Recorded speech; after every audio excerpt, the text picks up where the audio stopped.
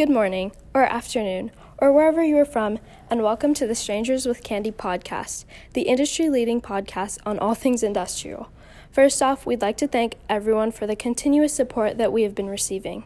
Today, we'll be discussing the economic systems during the Industrial Revolution, mainly capitalism and socialism. We will discuss the rise of these systems as well as what impact these systems had on both the people and industrialism overall. Now let's get into the episode.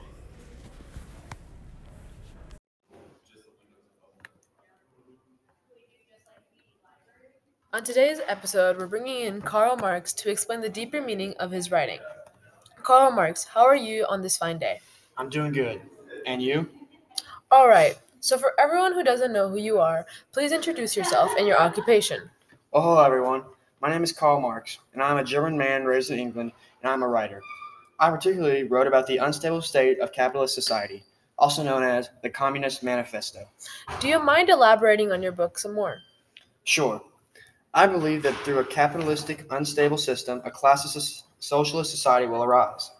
This will end the ancient conflict between the rich and the poor. Can you please explain why you are against industrialization? I'm not directly against industrialization, but it has directly created social issues which I am very against, and has also produced enormous wealth which has made socialism possible. What do you think is the future for industrialism? Not only am I a writer, I'm also a scientist, and I have worked on discovering the laws and movements of social development.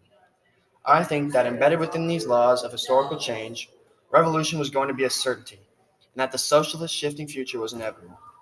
Overall, I believe that our world, there should be no gap between the rich and the poor. There should be a good and stable standard of living for the entire population.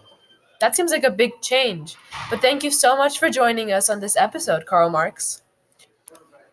Wow, so it looks like this era of industrialization is leading to more and more people wanting equality, but seems like that is a risky path to communism.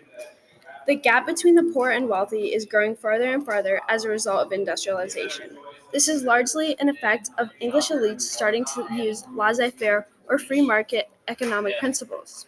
Wait, so what are laissez-faire and free enterprise concepts? Basically, laissez-faire is an economic doctrine in which economies function most efficiently when not impeded by government regulation. So when talking about laissez-faire, what kind of economic success is associated with industrialism? Well, the whole idea of free market and the government not interfering in people's economic success kind of kickstarted the concept of industrialism, because giving people freedom will allow them to do a lot more with their money and time. We see an example of this as laws regulating wages have been repealed, which allows poor working conditions to be acceptable. On the flip side, though, this does not benefit the poor and working classes at all. Check out last week's episode to discover more about that. Today's sponsor is a steamboat. Thanks to Robert Fulton, we don't have to rely on slow trade and live our lives waiting for things to happen. The ability of this steamboat to reduce time and expense of shipping goods to distant markets allows you to get stuff done faster and make more money. And who doesn't want that? After all, transportation is the future.